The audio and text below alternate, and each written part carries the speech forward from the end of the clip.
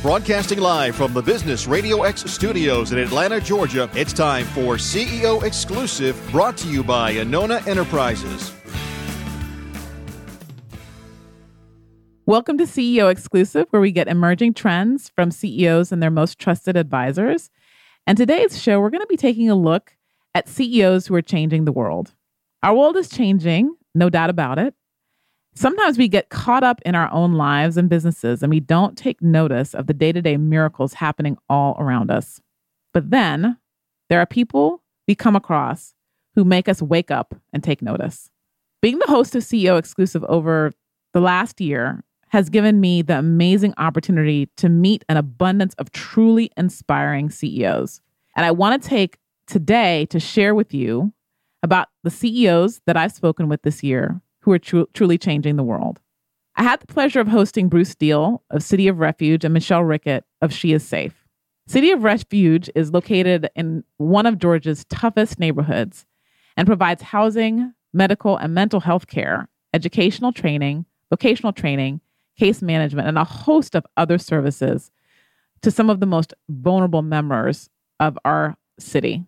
She Is Safe works to prevent and rescue women and girls from abuse and exploitation in high-risk places in the world, equipping them to build a life of freedom, faith, and a strong future. Let's listen to some excerpts from that show. Resources are being made available to individuals in crisis to help them never have to experience that crisis again. And so that's sort of new over the years. There have been some organizations that have been really good at that. Others have just been providing immediate felt needs. Resources for individuals that just help them right at the moment, but then there's no tools and resources and education given to them so that the future is brighter for them. And over the course of the past several years around the country, I've seen that a lot of organizations are turning to that to understand we need to meet the immediate need and help them in their crisis, but we also need to help prepare them so that they don't encounter that same crisis again somewhere down the road. So it's the teach a man to fish philosophy? It is. And a lot more resources are being made available for that. So not only are organizations adopting that philosophy and moving into it, but funders and supporters and volunteers are starting to understand as well.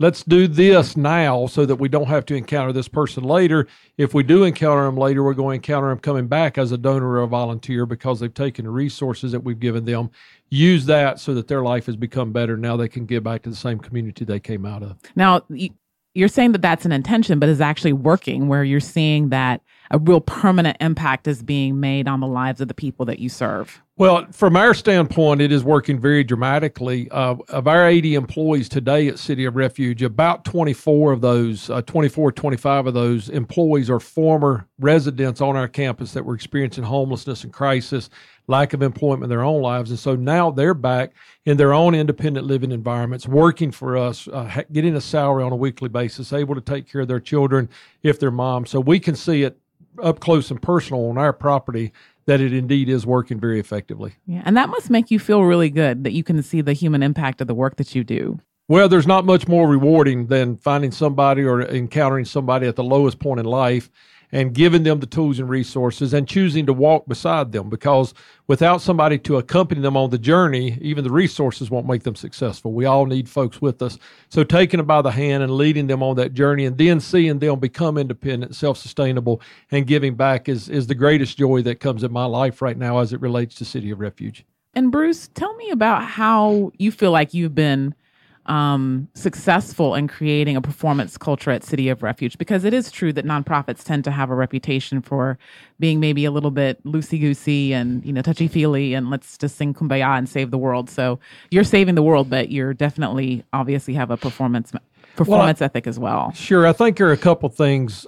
Number one, I think the personality of the leader often dictates how it flows down. And so I'm very much a driven individual, so I expect that out of those who work with us. And so the fact that we are sharing resources, time, talent, and treasure with those in crisis, if we don't do that with a great deal of excellence, we're not going to set the right example for them and give them the tools they need. Another part of the reason I think we've been able to be successful is we happen to be a faith-based organization. That drives a lot of what we do. And so the two key words that I've had for our 19 years of leadership are sort of from a scriptural perspective for me are passion and excellence. And so we either really feel this or we don't. And if you really feel it, then you're going to perform at a high level of excellence, I believe. And I believe as we model excellence both in our individual lives as faith, family, fitness, and finance, those 4 areas I address on a regular basis, if I address those in my life, then I can teach that to my leadership team, who then teaches that to the management team beneath them. And then we're able to model that for the residents and the consumers who come on our campus with needs in their own life. And so just setting the bar really high and expecting folks to do that, not over expecting, but teaching them how to do it, not just setting the expectation and expecting that they'll figure that out on their own, but taking them by the hand. I mentioned earlier, taking the folks in crisis by the hand. But I also have to take my team by the hand often and say, we're going over here, and if you've never been there, let me lead you there first, so then you can go back and get the folks that work under you and lead there as well. So just creating this expectation on a daily basis. We're going to operate with a lot of passion and energy, and we're going to do that in a really excellent fashion in every single thing we do, from the appearance of the property to the way we talk to people, to the quality of food we serve in our dining hall. Everything has to reach a certain level.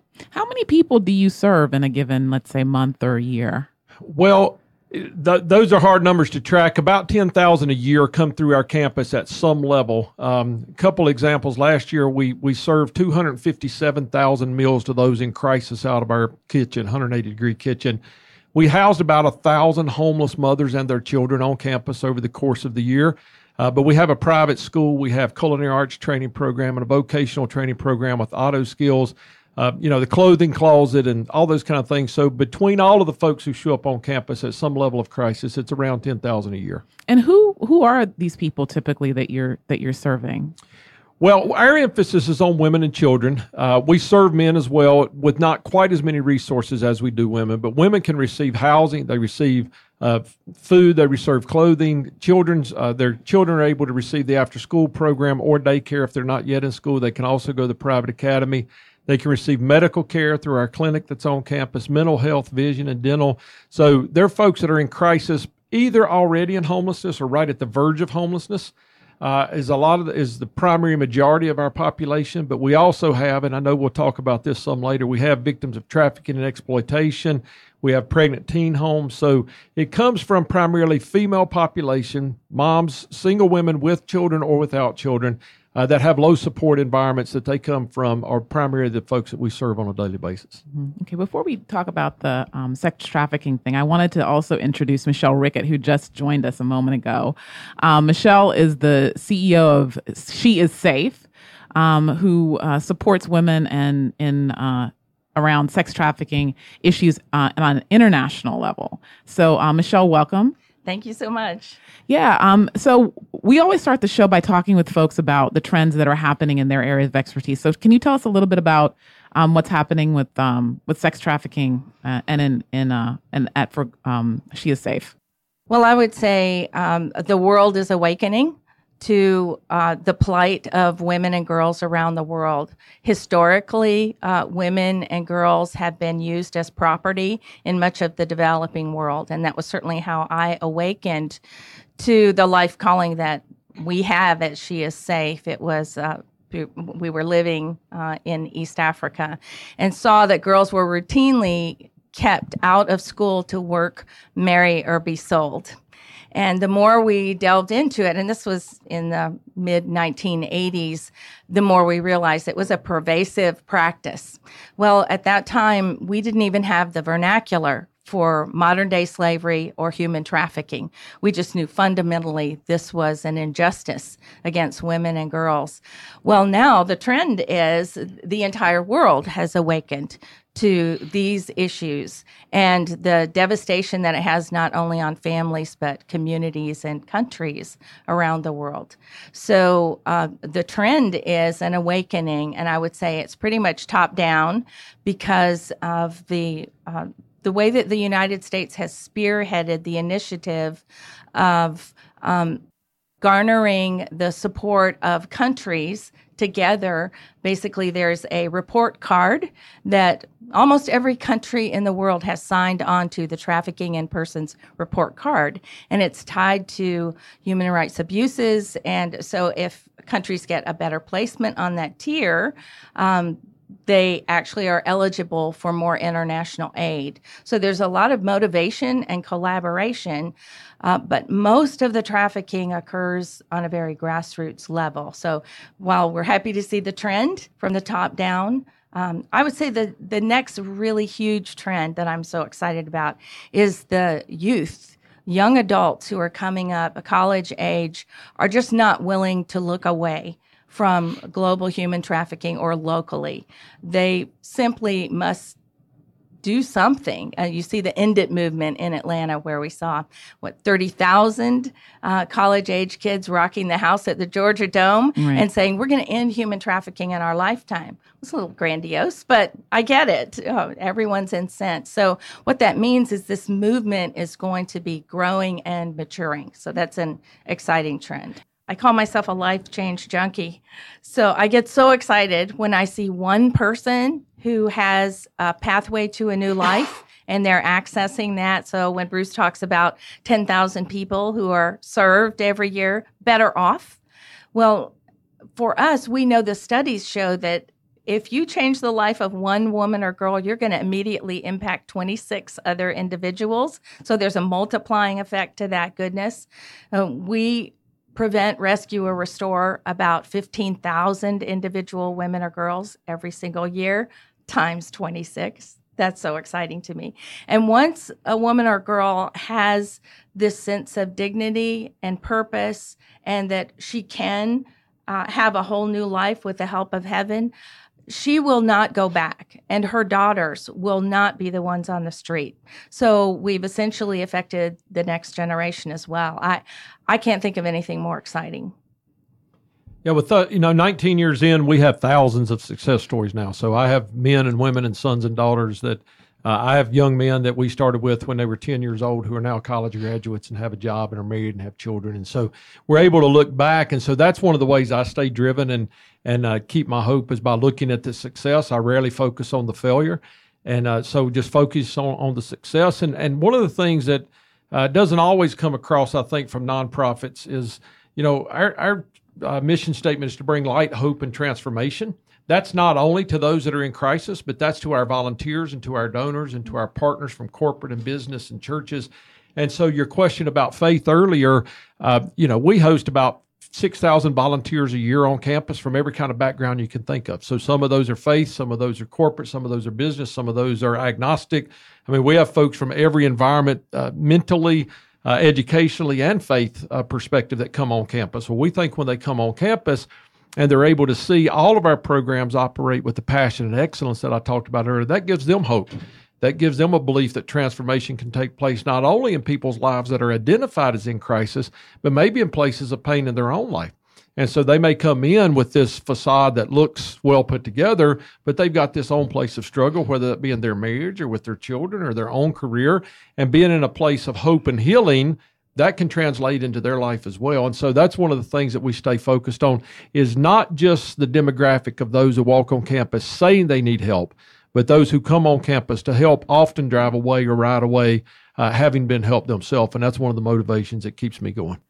Okay, now let's take a look at Dr. Parveen Jaglin of BLEP and Dr. Nathan Kaiser of the Carrick Institute. Dr. Kaiser treats victims of head injuries from all over the world, and often partners with Dr. Jaglin, who's developed a state-of-the-art eyewear to help people with and without brain injuries deal with the new realities that we experience from the massive screen time, looking at computers and tablets and cell phones, and the effect that all that screen time has on our brains. Here's some of what they had to say. Sure. So all digital devices now have gone backlit LED. And as we know, LED is a very intense, high energy light source. So what LED does is it emits a high energy wavelength, which we call blue light, which is in the visible spectrum, from 400 to 500 nanometers. And there's a very large spike in the blue spectrum from these digital devices. And what that does is that it causes oxidative damage to the back of our eye. In English, what does that mean? Right. So basically, it's breaking down cells that Okay. cannot regenerate. And the long-term effect of that is that it could lead to macular degeneration. Now, there's no long-term studies on this because this is a new phenomena. As you know, it hasn't been that long where back LED lights have gone into computer devices, and we've gotten this influx where everybody's been using it. Because when I grew up, there were those CRT type of computers. It was a black screen with a green little, icons on there, and so now they're brighter and brighter, and so that's one aspect of it. The second aspect of it is that we are looking into a light, and light can play a big role on causing headaches and eye strains. And now we're also accommodating. So we're looking close up for 7-8 hours a day. Kids are not playing outside as much as they used to. And so what that does is it causes digital eye strain because your eyes are constantly accommodating. What it means is focusing up close. So the way a human eye works is that when you look far away, it's relaxed. When you do close up work is the only time the eye actually is working. Because traditionally, human beings are supposed to be hunters and farmers. We're supposed to be outdoors doing things, and now we're spending all that time indoors. And so there's a lot of host of things. So long term, we believe, based on some of the independent studies, that this could lead to macular degeneration. Short term, it's over accommodating. Some lights can trigger, as Dr. Kaiser knows, can trigger headaches for many people because they view these lights as flicker. So 10% of the population, it can trigger a migraine, just like the old fluorescent lights would trigger migraines. And it's very intuitive to take some of these lights and bring the brightness down. And when you bring the brightness down, you think that you're helping yourself. And for some population, you are. But the others, it makes it actually worse because the more you decrease the brightness, LED devices work on a pulse width modulation, so they are actually turning on and off. So you're really just pulsing that light up and down, which can cause for some people a flicker phenomenon, which triggers a migraine. Mm. And Dr. Kaiser, in your work, what are you seeing with regard to? So what Parveen's talking about with that accommodation is something a lot of people don't think about. But when your eyes move closer together, if you look at something close, it mimics the same reflex as though your body is traveling. So as though I'm in a car or I'm walking towards something. When you have people with head injuries, the area of the brain that gets injured is the middle part, kind of the oldest part of the brain. Kind of we talk about like the thing everybody else on the planet has, right? So it's the stuff that is involved with balance and vision and knowing where you are in space. And when you have accommodation in a spasm where it's all the time. So accommodation is when you take your eyes and move them close together, right? So if you look at something close, your eyes kind of cross. Go cross-eyed? Yeah, essentially. So if you have those eyes cross, it triggers the same areas of your brain that would perceive as though you're moving. So a lot of people that have head injuries feel that, they can't ride in a car. They feel like they're moving. They get sick trying to read in the car or trying to do anything that involves that moving. So not only are we looking at things that are close, but we're getting a light response. And then for those people, it's just dastardly. So that's really where we've found the BLEP lenses to be magic for people. And then it goes without saying, people with light sensitivities, you get that same group are people that just can't handle a big light response, whether it be from lighting in the room or even the sun. We've actually taken her technology a step farther, and we give them to people to wear all the time. Not just in front of the screen. We just give them to wear to dampen down the overall light quantity that they're feeling, and it's been a really good thing for us. Okay, so tell us a little bit more. Okay, so we now know. Okay, the big thing that you're seeing is that we're spending 20 hours, however many a day, on the computer, and it could be potentially damaging our eyes. But tell us a little bit about the technology that you've developed to help with that. Sure.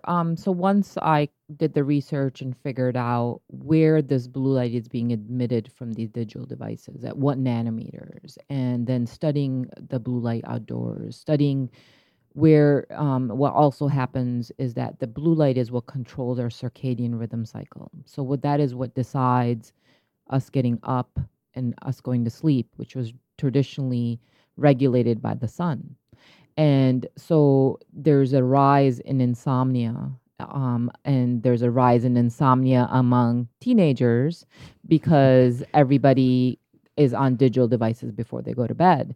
So basically, essentially, when the sun went down, your body started preparing for you to go to sleep. It took a few hours. Your body started, regulating and saying, okay, X amount of hours after the blue light is diminished, your body's going to ready to go to sleep. Well, now what we're doing is we're taking this blue light and blasting it in our face right in bed. And so that for some people, just like any other hormone, some people can be on digital devices all the time. It doesn't affect their sleep. And that's just like any other hormone. Some people have a lot of it. Some people are on that fence where it doesn't take a lot of blue light to just throw them over the edge, and they could just be on it for about a half hour before they go to bed, and it affects their circadian rhythm cycle and they can't fall asleep.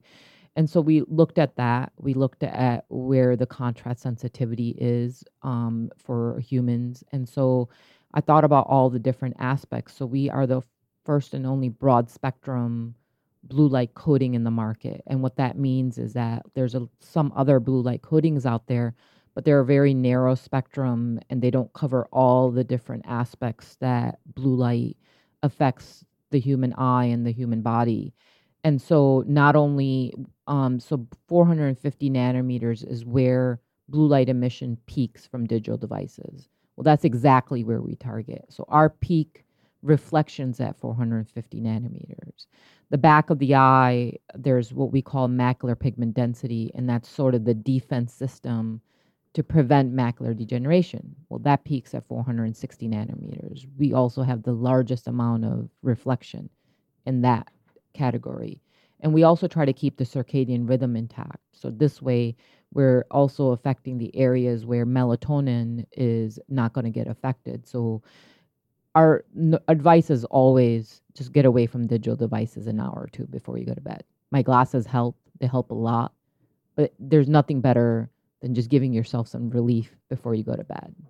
Tom O'Brien and Jim Ross joined me in August of 2015 to talk about their company, Axion Biosystems.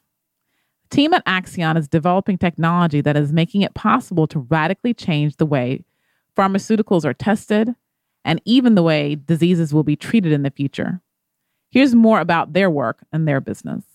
So in grad school, my colleagues and I were working on a technology that would allow us to get deeper insight into brain and heart activity in ways that could scale to industrial platforms. So we developed a tool that allows us to interface the stem cells that Tom was referring to, and in essence, collect heartbeats and brain activity, but instead of in the body, collect that activity in a dish. And by collecting it in a dish, we can scale it, we can study it faster, and we can get deeper insights in a dish that you couldn't do inside an animal or a body. Mm-hmm. So tell me, what are the business implications of this technology, and why do you think it's so important? Stem cells have been in the press a lot, and there's been some controversy about them, but why do you think that this is an important business application? So for a couple of reasons. Actually, when we started the business in 2008, one big trend was the desire to move away from animal studies. So it's called Toxicity in the 21st Century in the United States, and it's called REACH in Europe, but there's actually a movement and legislation to move away from testing animals. So that played right into what we were developing, a device that would replace animal studies with cells, whether they're animal cells or now the growth in induced pluripotent stem cells since 2007 has really was the trend that really helped us. So it's moving away from animals has been big for us. So you used a big word, induced pluripotent stem cells. You mind telling us what that is, Jim? It's known in the business primarily as adult stem cell technology. So it's the capability to take skin cells or blood cells and directly derive a person's cells from that. So what you can do is for example, we could take your blood and roll it back into a more primitive state and then direct it into any cell type in your body that actually has your genetic fingerprint, such that we have your brain cell or your heart cell. This has a number of advantages. One, it's a human cell, but two, it also has your genetic fingerprint, which leads towards patient-specific applications. So if someone's unfortunate enough to have a disease, we can and it has a genetic background or a genetic fingerprint to it, we can recreate cells that have that disease latent inside of that cell. So just another comment on that is this was really big because you may recall the controversy over embryonic stem cells. Correct. It completely erases all of that because it's non-embryonic. So you're getting these stem cells from adults. So we don't get the stem cells. So there's two ways to do this. So if you look at, there's commercial companies, public companies now that create these stem cell lines, such as Cellular Dynamics and Axiogenesis. So they create a cell line that's consistent and researchers can use to test drugs, for example. And then there's academics primarily that derive cells to test kind of the genetic fingerprints that Jim was talking about. So they're specific to patients, as opposed to a cell line that can be sold commercially, consistent, and used by people all over the world. And so your technology, what is it actually? What do you actually sell? So we sell systems and consumables. The system allows us to take measurements from these human cells, and the consumables what actually physically interfaces those cells and where the signal begins. So and it actually allows us to collect ECG-like signals in a dish. So if you're familiar with ECG signals in the clinic and the doctor's office, you see blips that represent the heartbeat. Our instrument captures that same kind of signal with beating human cardiomyocytes. So inside these culture dishes, you'll have human cells. They'll physically beat. You can see them beating. And our instrument is detecting its electrical activity, just like a doctor would detect the electrical activity of a heart in the clinic. Mm-hmm. And so you sell the Petri dish? We sell the culture plate or the Petri dish and the system. So you culture the cells inside the Petri dish. It's a smart culture dish of sorts, in the sense that we have sensors embedded in the bottom of this dish that pick up that activity. Just like a doctor put leads on your body to pick up the ECG, our culture dish has little micro-sized sensors in the bottom that pick up that activity. And so you're saying cells have a heartbeat. I mean, obviously they don't have a heart, but they have these electric signals that you can measure? Exactly. And are the results that you get from them as good as if you were testing mice or testing people? Oftentimes they're better than animals. So animals aren't very predictive. And so that means that you can study a toxic effect in an animal that shows toxicity in the animal, but it's safe in the human, and then vice versa, where a compound will show safety in an animal, but it gets to the human. In many cases, the animals do not predict what's going to happen in the human. And fortunately, to the other side of your question, is very predictive of what happens in the clinic. So we see the same kinds of signal changes in the dish as you do in the doctor's office. Mm-hmm. And even more interesting is if it's patient-specific. If it's a patient with a particular heart condition, this cell technology and this device captures that symptom in a dish, and you can observe the same changes to that symptom and even figure out how to correct it in the dish before you apply it to the person. So you could literally start to develop therapies and treatment on a patient-by-patient basis, because you would get that person's own blood and kind of break it down? Exactly. So Tom had highlighted the initial phase of this technology where it's most commercially used now is for research, where we study how compounds affect the cells. I think Tom was alluding to the fact, too, that it goes further towards patient-specific therapies, and then also another category of regenerative medicine where you're not using the cells to understand what they do, but using the cells to actually fix the human condition, using the cells as the drug. Oh, okay. So this is, when you say regenerative, this is helping to fix things, as you said. Exactly.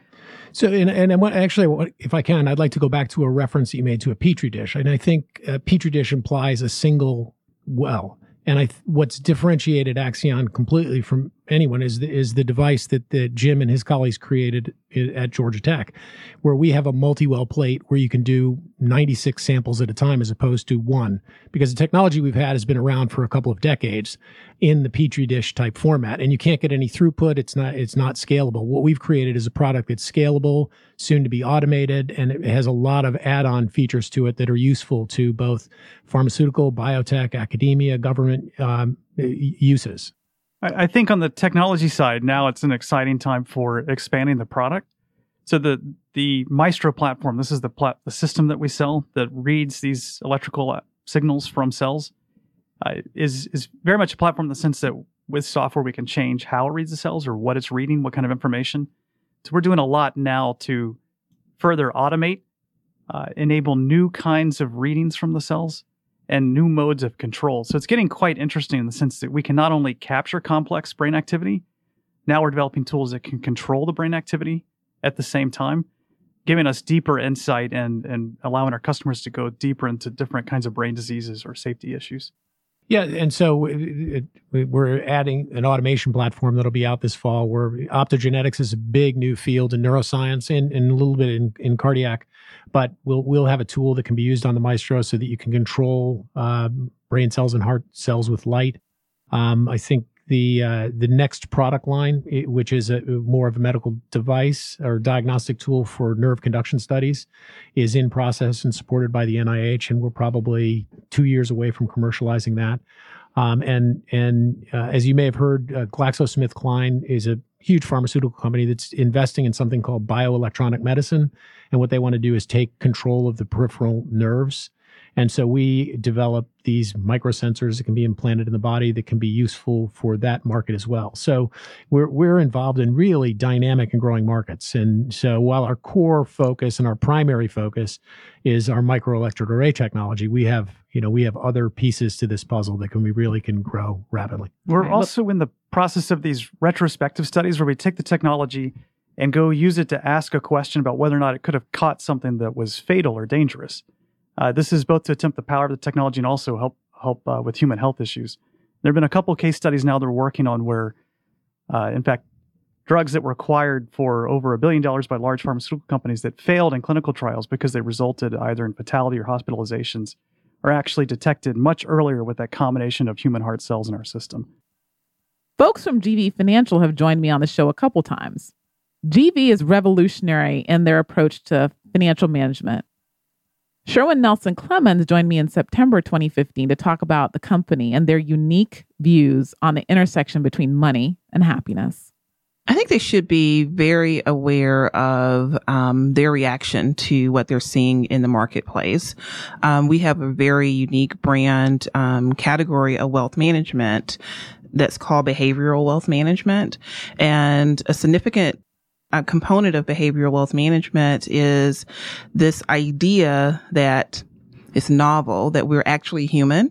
And, and as humans, we have, very human biological reactions to what is happening around us that goes through our filters. And so those filters create biases. And so there's been, a lot of growth in the domestic markets and the U.S. markets, from an investment standpoint. And as a result, seeing that strong bull market, it has been very difficult for some investors to feel like they're missing out, particularly if they are using principles of asset allocation and they have a diversified portfolio. And so, I was thinking about it, in just conversations we've been having with different clients, and the level of anxiety and angst of potentially missing out, on a significant uptick will often cause you to abandon sound principle in investing. And so that's something to be very careful about, because it can, cause you to react, not being aware that you're having an emotional response versus which you will then justify logically, and then make some pretty significant changes in your retirement plans, your investment portfolio that could be a big mistake down the road. So, managing the emotions behind that, what we call this home team bias of seeing the U.S. markets do so well has been, it's been a challenge. And we often forget past trends that we've gone through when we kind of look at bubbles or look at high, PEs, and we want to jump in at just the right time, which is usually wrong, because that's just how we're wired as humans. And so tell me about this, how behavioral wealth management works. So the fact that people bring their emotions into their investment decisions, I think most people are kind of understand that. You know, the bubbles that we've seen in the past 10 or so years are a clear indication that is the case. But when you talk about applying or trying to address that through wealth management, what does that actually mean, and how does that look? It's really interesting to me, because we often will assess and see the bubbles, but we see it as a problem in other people and not in ourselves. So we rationalize our decisions that, and say we're not being affected by our emotions.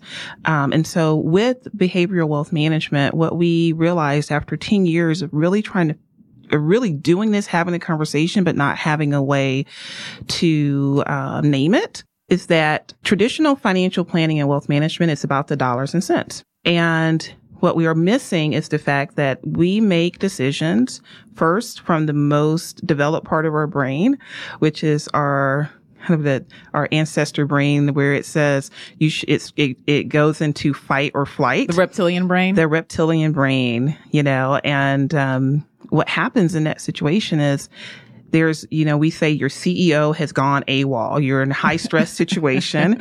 And when that's happening, that's not a good time to make a financial decision. So your executive function basically has been compromised. It's been compromised, but because our prefrontal cortex and our more developed brain has adjusted and developed in a way to help us reason and make decisions, we rationalize the decision that our reptilian brain has already made.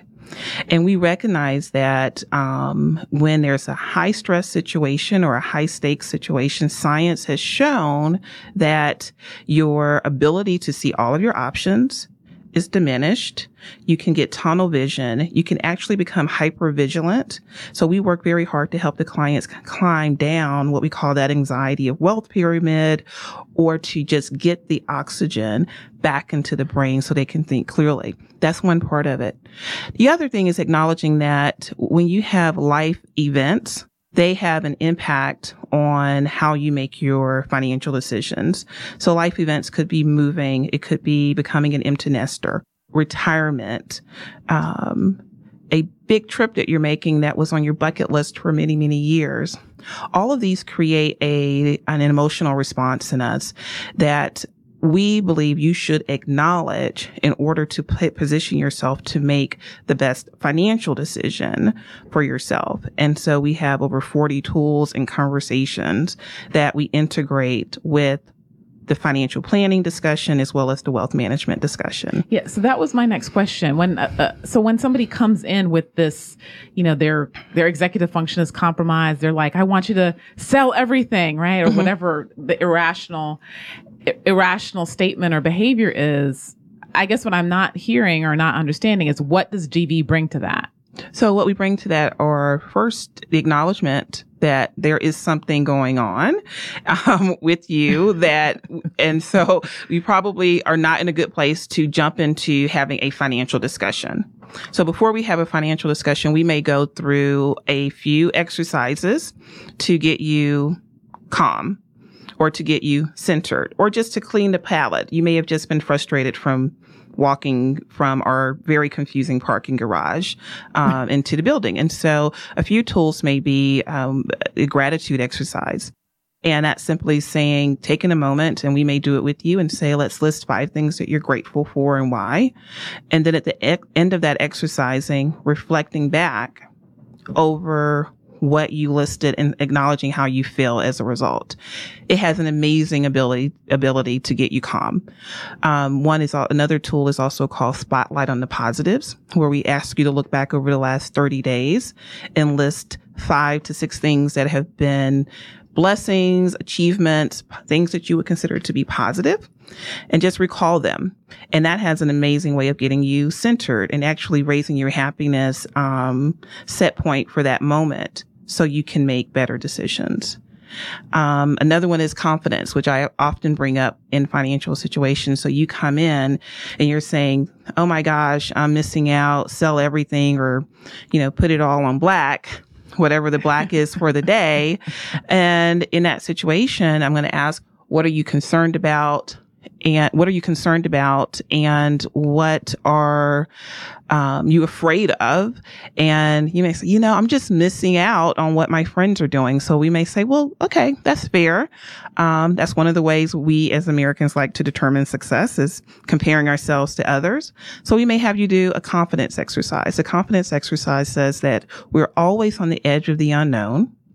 And as we face an uncertain future, what is it that you have confidence in that you can make the right investment decisions going forward? And so we try to get out 5 to 6 it's magical. Actually, the first 3 come in pretty easily. That fifth one and sixth one are often harder to come about. But around that time, you start to think more clearly.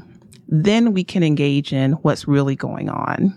Great. So, it's very interesting. You describe all these conversations and a lot of these tools that are around the around behavioral wealth management. One of the things that, that I admire about GV and that is, I think, a key part of your brand is GV as a brand doesn't talk a lot about returns, right? You don't focus a lot on, we've made this person this much money or our portfolio performs this at this rate. Talk to me a little bit about that and how you've been able to accomplish that as a company when you're ostensibly managing people's money. Yeah, it's a great question. I think we even struggle sometimes as advisors when we're having that conversation because people coming in the door, it's like, well, what's your return been? And it is largely supported, being able to move forward and advise in this way is largely supported by the fact that we have a very disciplined investment process that's run by a team. And the research that they put into designing our portfolio so that we can then customize them for our client allows us to have this level of conversation with our clients, knowing that the asset management piece is working the way it should be. And so it does take a tremendous amount of faith that our process for delivering on our asset management, executing the fundamentals, that it is being followed.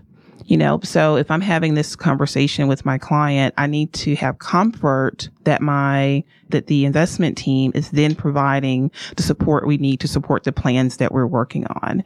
And so we manage, as of May of this year, $1.3 billion in assets. So that's a tremendous amount for a firm of our size. And I think it speaks largely to the impact that we make in putting into context what's most important. So we're not looking to beat any particular index. Our goal is to reduce the risk that our clients are experiencing and help them have a consistent return that allows them to do what they want to do long term. Consistent singles is the way we describe it. Consistent singles. Yep, consistent singles. No home runs. It would be nice. But you have home runs and they come in different ways. So this year we've had a tremendous run in the domestic markets, as we were talking about before. When we did our asset allocation tactical changes in January, one of the changes that we made was increasing our large cap growth and value exposure. That's bode well. We increase it, but we're not putting another 15-20% there. We're making tweaks along the way.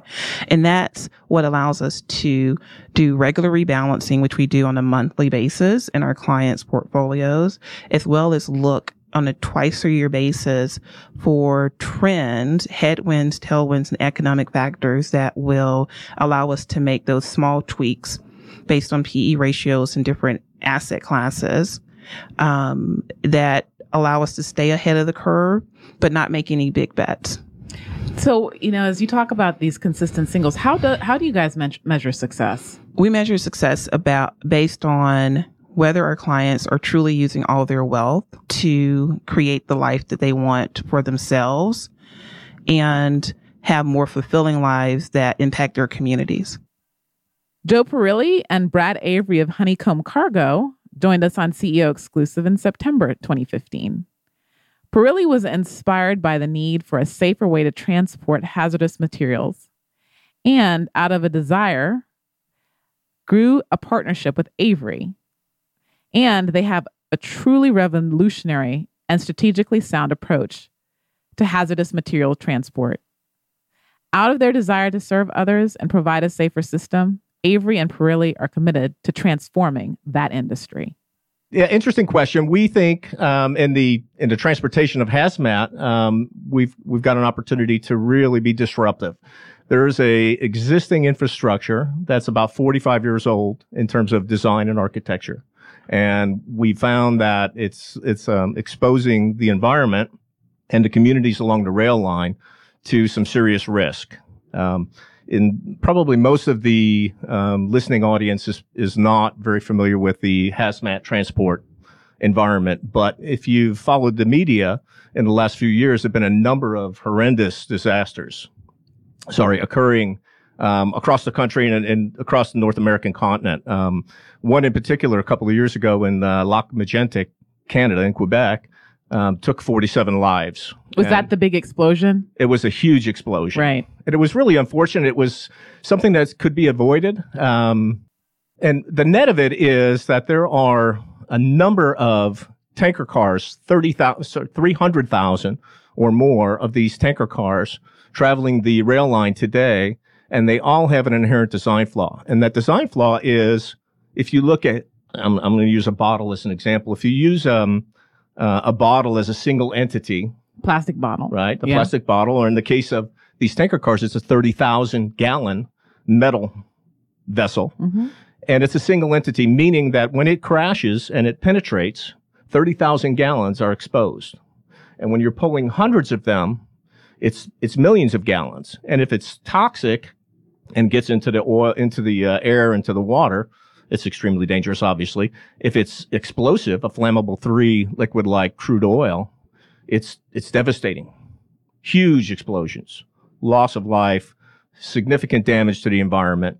So we looked at that, and as we were trying to solve that problem, we started thinking back about, ways that other problems have been solved by thinking out of the box.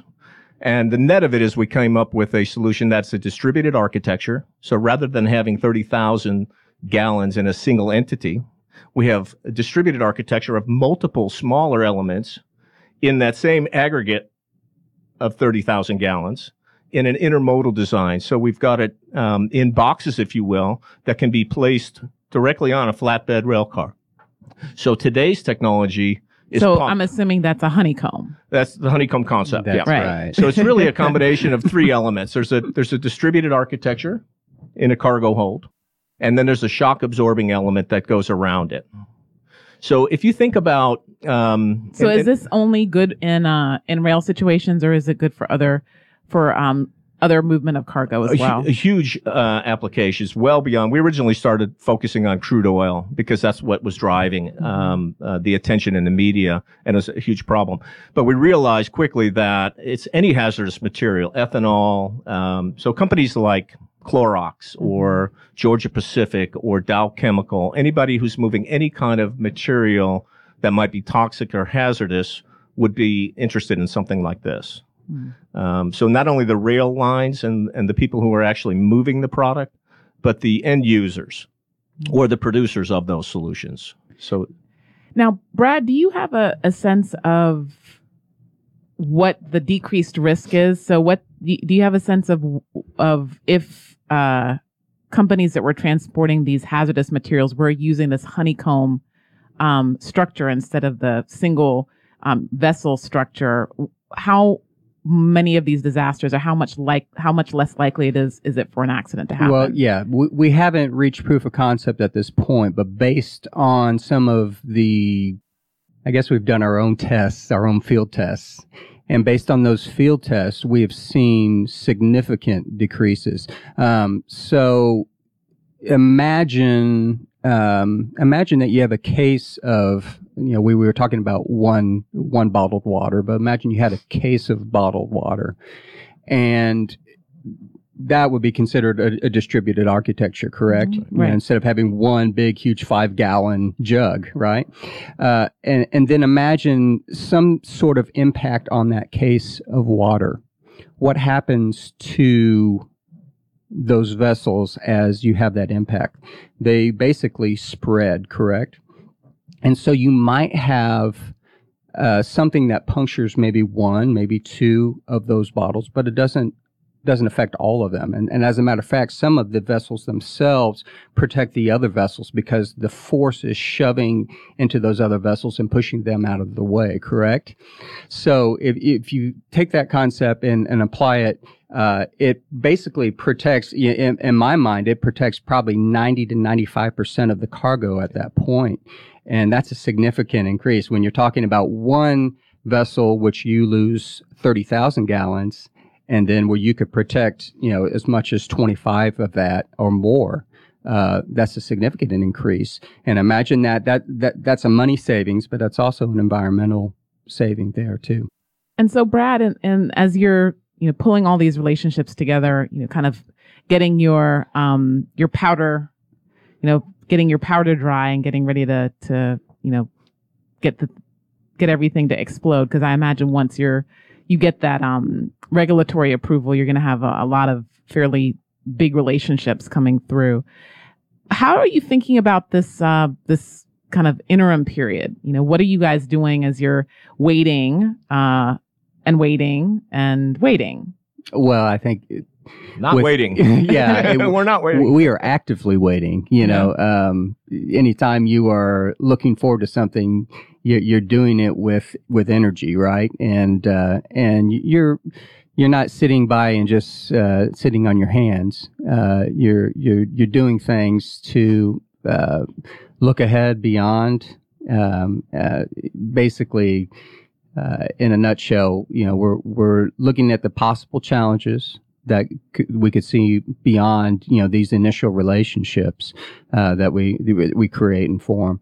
But we're also continuing to design. We haven't found a few designs and said, okay, that's it, we're done, we've reached it, and there's so many different applications for our design, we have to continue to innovate and design, especially for all the market segments. So there's a lot of work that has to be done there. Obviously, we have to socialize. We're continuing to socialize those relationships. You never know what one connection can do for your business. Things that may not, they may not be obvious to you. Some people go, oh, if I had that relationship, boom, we'd take off. Sometimes it comes in through the back door. You just never know. Those small relationships, those small steps, those are synergistic, and they move you forward. And so you have to continue to work on those angles. And really, you have to continue to remain positive. There are setbacks in life and there are setbacks in business, right? And those things, you can use those as positive motivation. You can, some people are affected negatively and they kind of take their shots and they sit on the sideline for a little while. Or you can use the negative and you can use it as a positive and work around it. And really that's what successful businesses do. That's what successful people do. They take the negatives, the failures, and they find a way to succeed through those, find a way to do it. With so many changes occurring in the medical industry, many patients are finding it difficult to receive the care that they need, and doctors are finding it difficult to deliver that care. Dr. Elena George of Peachtree Ear, Nose, and Throat is committed to finding a better way to serve patients. There's a movement away from doctors, from commercial insurance, from Medicaid, from Medicare. We are done, and it's about direct contracting with the patient. That's the future. Great. And so concierge medicine? It's not concierge. That's another misnomer. People think concierge, you think a couple $1,000s a year. We're talking subscription, membership-based medicine, direct pay practice. $50 a month covers you for everything that's done in the office, for as many visits as you need per year. That's what we're talking about. Right. And so do you know of physicians who are starting to move to that kind of a model? Me. I'm one. And there are plenty across the country. If people go to aapsonline.org, there's a list of doctors across the country who have moved into a direct pay practice model. And anything that an independent doctor can do to keep it in their office means that we cut the middleman out and we keep it cheap.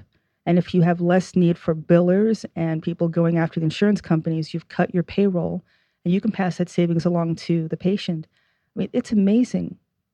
People won't believe this when I tell them this, but if you use your cash to access healthcare now, it's cheaper than using your insurance card.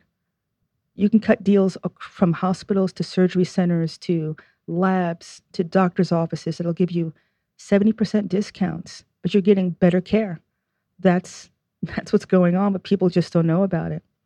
So, Frank, have you seen this model where you can subscribe, and how does that actually work? Let's say if you need specialty care. Yes, I have seen it. I myself, I very much appreciate the difference between the subscription model and concierge, but I just joined a concierge model, which is a very nice thing for me. But I think it's important to recognize that the growth of the subscription model is absolutely here. It's growing rapidly. And I'm incredibly for that. But it also is important to recognize that to a certain extent, you've shifted the cost right back to the patient, which is what you were trying to avoid. Even though there's a discount to the patient, which is significant, the patient is the person responsible for paying. It used to be that the insurance company was the party responsible. Now it's the patient.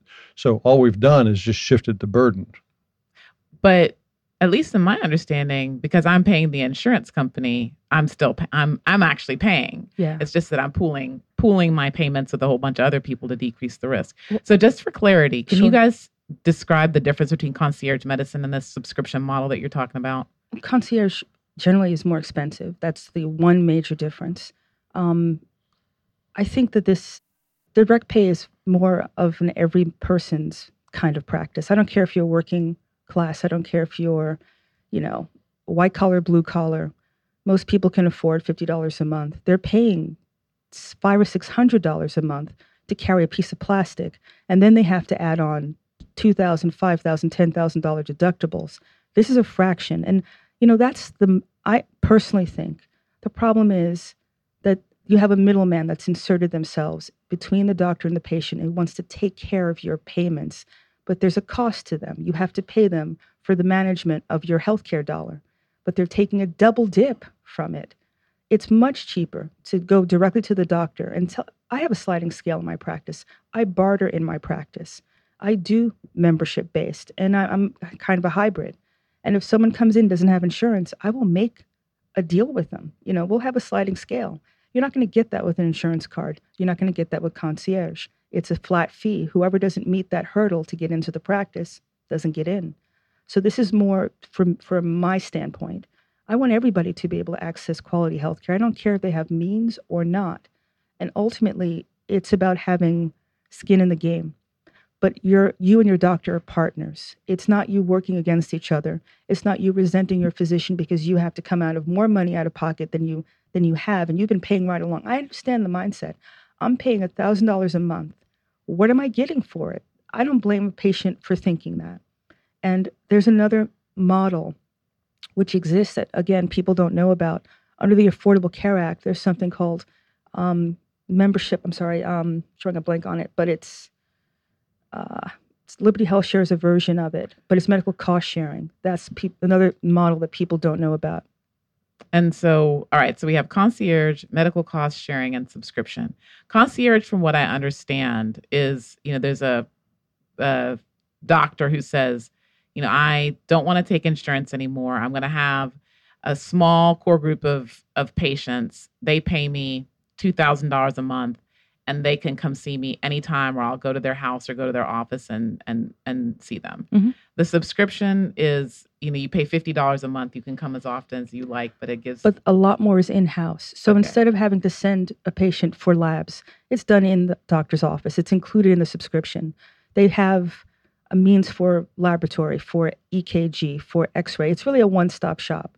And a pharmacy usually. So you keep the cost controlled because your group or your practice has all of the benefits within it. Okay. And what about medical cost sharing? How does that work?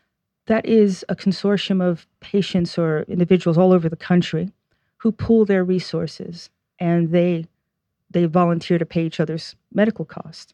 And so you're pooling a huge amount of monies, and it's covered for anything medical, nothing cosmetic, nothing frivolous, just what you need. And that would include cancer care. It includes vision, dental. They even expanded in Liberty Health Share model to holistic care. So they go in front of you to the hospital, to the doctor's office, and pre-negotiate a rate. And you can go to any doctor, any hospital you want to. All you have to do is present your card. And the cool part about this is that the maximum out-of-pocket is $500 per year for Liberty Health Share. I actually joined as a member because I felt this is the way I want to go. I want to control my pocketbook. I don't want anybody to tell me what to do. And I'm paying $199 a month. And if I were a family, it'd be $349 for a family of 3 and above, and $500 per individual. Now I'm covered at $1 million per year, per occurrence, with $500 out of pocket. That trumps anything I could have gotten in the commercial market, where I would pay $6,000, $10,000 out of pocket. And that is the fee-for-service model in a nutshell. And I'm a physician, and I take Liberty Health Share patients, and this is what I love about it, and I think every doctor should know about it. They have a pre-negotiated rate for doctors, hospitals, surgery centers, 150% of Medicare for an office visit, 160% of Medicare for a hospitalization, and 170% of Medicare for a procedure. That trumps anything a doctor will get with Medicaid, Medicare, or any commercial insurance. I don't have a pre-cert for my patients anymore. I can call them up. What's this membership? What is their cost sharing, their shared amount? Have they met it, the $500? After that, I'm covered, and I get paid 2 weeks, a month. I'm happy as a clam. I want to see these patients every day in my office because I can be a doctor again, and I can actually afford to stay open, and I can love it. Spending half an hour, 45 minutes with a patient now instead of 7 minutes, and sign a chart and out the door. That's not what I went to medical school to do. So this, the medical cost sharing is basically a group of people who decide to self-insure? It's not insurance technically, it's a membership. But it's written into the law, into the Affordable Care Act, that anybody who's like-minded, used to be religious-based organizations, now it's anybody who, like-minded people joining their resources together, are covered under that model. So as a member, or my patients who come in, I don't have to worry about a fine because I'm covered under the Affordable Care Act, but I'm not covered in the same way. That's the difference. And so, Frank, are you thinking that these kinds of alternative business models are going to be the future of medicine for doctors' practices? First thing I want to do is congratulate Dr. George for her flexibility and dedication to patient care, just finding a way to make it work and make people better. That's a wonderful thing. Yes, I do think that people are going to get creative because they have to. I mean, we are not yet faced with an outbreak of health. So as people get sick, they're going to find creative ways to help get themselves better. And doctors are going to find creative ways because you still have, the basic problem is you still have people that are sick. You still have doctors that enjoy the practice of medicine, have the skill set and the dedication and the attitude that makes them want to help those patients get better. And so those two parties are getting together and creating ways to make the financial side of the relationship work. And that's kind of, what capitalism is all about. Lately, there's lots of talk about millennials and the unique ways that they like to work. But the truth is, many employees are looking for more flexible jobs that will allow them to get more out of their lives. Whether they're looking for more time to spend with their family, freedom to pursue a passion, or just a way to work creatively on their own terms, many people are seeking new forms of flexibility in their employment. The team at MomCore is leading the path to making that freedom a reality for so many people. Well, it's very timely that you would have us on because we actually just released a survey that we do every other year on workplace flexibility, and we released it typically around Labor Day. And one of the biggest trends that we're seeing is that 75% of the folks that we surveyed said that when they're looking for a job or whether they're looking to stay in a job, workplace flexibility is high on their priority list. And the interesting thing, though, is that most people think, well, there's two things. One, people think that workplace flexibility means part-time work, which is not necessarily the case. And the second thing is most people think that it pertains mostly to women. And in our survey, what we found is workplace flexibility is just as important to men as it is to women.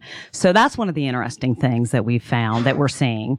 The other thing is that people who took part in our survey said, you know what, flexibility is just as important for people who have kids as it is for people who don't have kids. And one of the trends that we're seeing is, and there's always a lot of talk, obviously, around millennials and things like that. And as they move up, and it's interesting, I read an article on Forbes recently that talked about about 37% of the workforce now, the management side of the workforce is millennials. And those are the folks kind of driving the behavior around workplace flexibility and demanding it a little bit more. And it isn't necessarily because they have kids. It's also because they have other interests outside of work. And so for us, what we see is we see a lot of folks who want flexibility, maybe because they have kids and they need a reduced schedule. But we have folks that come to us and say, I don't want to be on the road anymore. I got to get off the road. I'm a consultant. I'm gone 3 to 4 weeks out of the month. Or, you know what? I live in Alpharetta and I'm commuting all the way down to the airport. I don't want that kind of commute. I need more flexibility. Or you know what? I don't want to be an employee. I like to be a freelance. I like to be a consultant. I like to work different jobs all the time. So those are the trends that we're seeing. So for us, we define flexibility in terms of time, place, and duration, which are some of the things I just described. So so that was going to be my next question is what does flexibility actually look like? And so can you just talk to us a little bit about maybe some cases of what flexibility looks like in terms of time, place, duration? Sure. Yeah. So time would be like if you had a modified work week. It could be that you work maybe like 7 to 4. It could be that you worked, reduced hours, obviously, as part of that. And then place is virtual, or maybe it's some in the office and some, telecommuting, which we're seeing a lot of too, especially with traffic issues here in Atlanta. A lot of companies, and to just be honest with you, I see probably a little bit more of that, I would say, in the smaller businesses that we work with. They kind of get the concept that you can work anywhere, anytime. In the larger companies that we work with, we see pockets of that. It's definitely starting to evolve. And then, time, and then duration. Duration could be contract work. So, and we see a lot of that with the larger corporations that we're working with that, because the contract labor comes out of separate budgets. So, they have projects or initiatives that they need for 6 months or 12 months or 3 months, whatever. And then we have a lot of folks who they like that kind of work. They like the fact that they don't have to commit to a job for 5 years. They like that they can commit to something that works for them for the next, 6 to 12 months. And so what do you thinking are the implications for, CEOs who are typically our listeners as they think about the, recruiting and being more attractive or retaining the talent that they have? So going back to our survey, the fact that I made the comment that, 75%, so 3 out of 4 employees basically are thinking about workplace flexibility and thinking about what it means to them as a job. And 47% of the 18 to 34-year-old population said they have thought about leaving a job because they didn't have enough flexibility. So as you think about retaining particularly your top talent and the folks that you rely on the most, you got to keep flexibility in mind.